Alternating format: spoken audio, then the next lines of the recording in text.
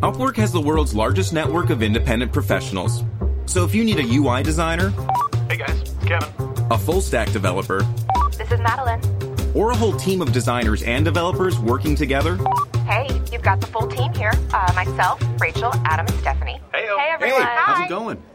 Hi. Upwork has agencies too, available for 6 weeks or 6 months. When you need in-demand talent on demand, Upwork is how.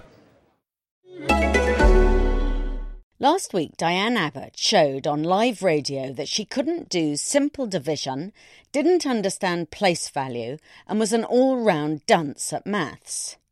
When asked what it would cost to employ an extra 10,000 police officers, the UK Shadow Home Secretary's reply was, well, about £300,000. Then, when queried, she said, sorry, with a nervous laugh, no, sorry, it will cost about £80 million. The interviewer did a swift sum in his head and pointed out that would mean £8,000 per copper. Thoroughly humiliated, Ms. Abbott started to spew out random numbers with such desperation that by the end she was babbling incoherently about an additional 250,000 police officers on the streets. This excruciating exchange was evidence of something troubling. It's perfectly possible to be a member of the British ruling class and be astonishingly rubbish at numbers. Ms. Abbott is in possession of one of the finest educations the country has to offer. She went to a grammar school in northwest London and on to Cambridge University, where she was taught by Simon Sharma, the historian. Yet to divide 80 million by 10,000 was quite beyond her. I gave a talk last month at the Oxford Literary Festival and asked the 150 amply educated types in the audience to put up their hands if they were useless at maths. About 70 arms shot up. The only thing more depressing than how many of them considered themselves innumerate was that none saw anything wrong with it. Instead, the looks on the faces of these mathematical dunces were of amused self-indulgence, as if being bad at maths was a lovable quirk, like having a weakness for salt and vinegar crisps. "You're a national disgrace," I told them, whereupon they tittered complacently, confident I was joking. Had they been scientists, and if I had asked them if they were hopeless at reading and writing, I doubt a single hand would have gone up. No one thinks it's lovable to be illiterate. Yet the British intelligentsia, most of whom have not done a sum since they were 16, consider their failing entirely cute.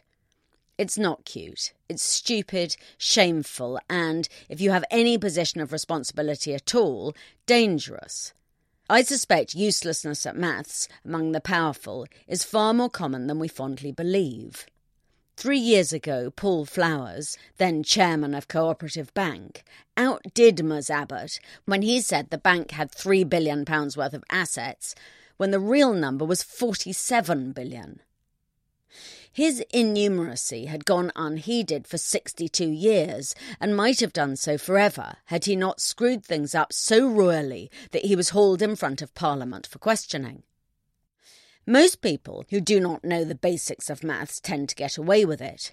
The same is not true with words. Employers take a dim view of anyone who makes spelling mistakes on a CV, yet they routinely hire people who can hardly count, as they never put the latter skill to the test.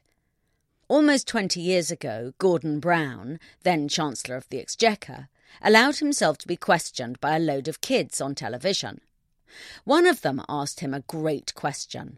What is 13 squared? Quick as a flash, Mr. Brown, to the great relief of his advisers, said 169. Back then, I wrote a column recommending that all companies routinely ask candidates this most excellent question, and so was delighted when a couple of months ago I met an HR chief of a big company who has been asking them just that ever since. The results? He said almost no one knows the answer straight off, but those who quietly work out 13 times 13 in their heads tend to get the job. Those who panic and bluster and do an Abbott tend not to. I've done some jobs that have involved a nodding acquaintance with numbers, in banking, on the Lex column at the FT, and as a non-executive director. Yet never has the selection process involved a test of whether I'm any better with figures than the Shadow Home Secretary. It's only now that I've been applying for jobs as a trainee teacher in maths and economics that I've been sat down and tested. It was a bit frightening and a bit sobering, but it's a start. Ready to start the next chapter of your career? Earn an executive MBA from Georgetown McDonough, designed for working professionals and ranked #1 in the world for international business by the Financial Times.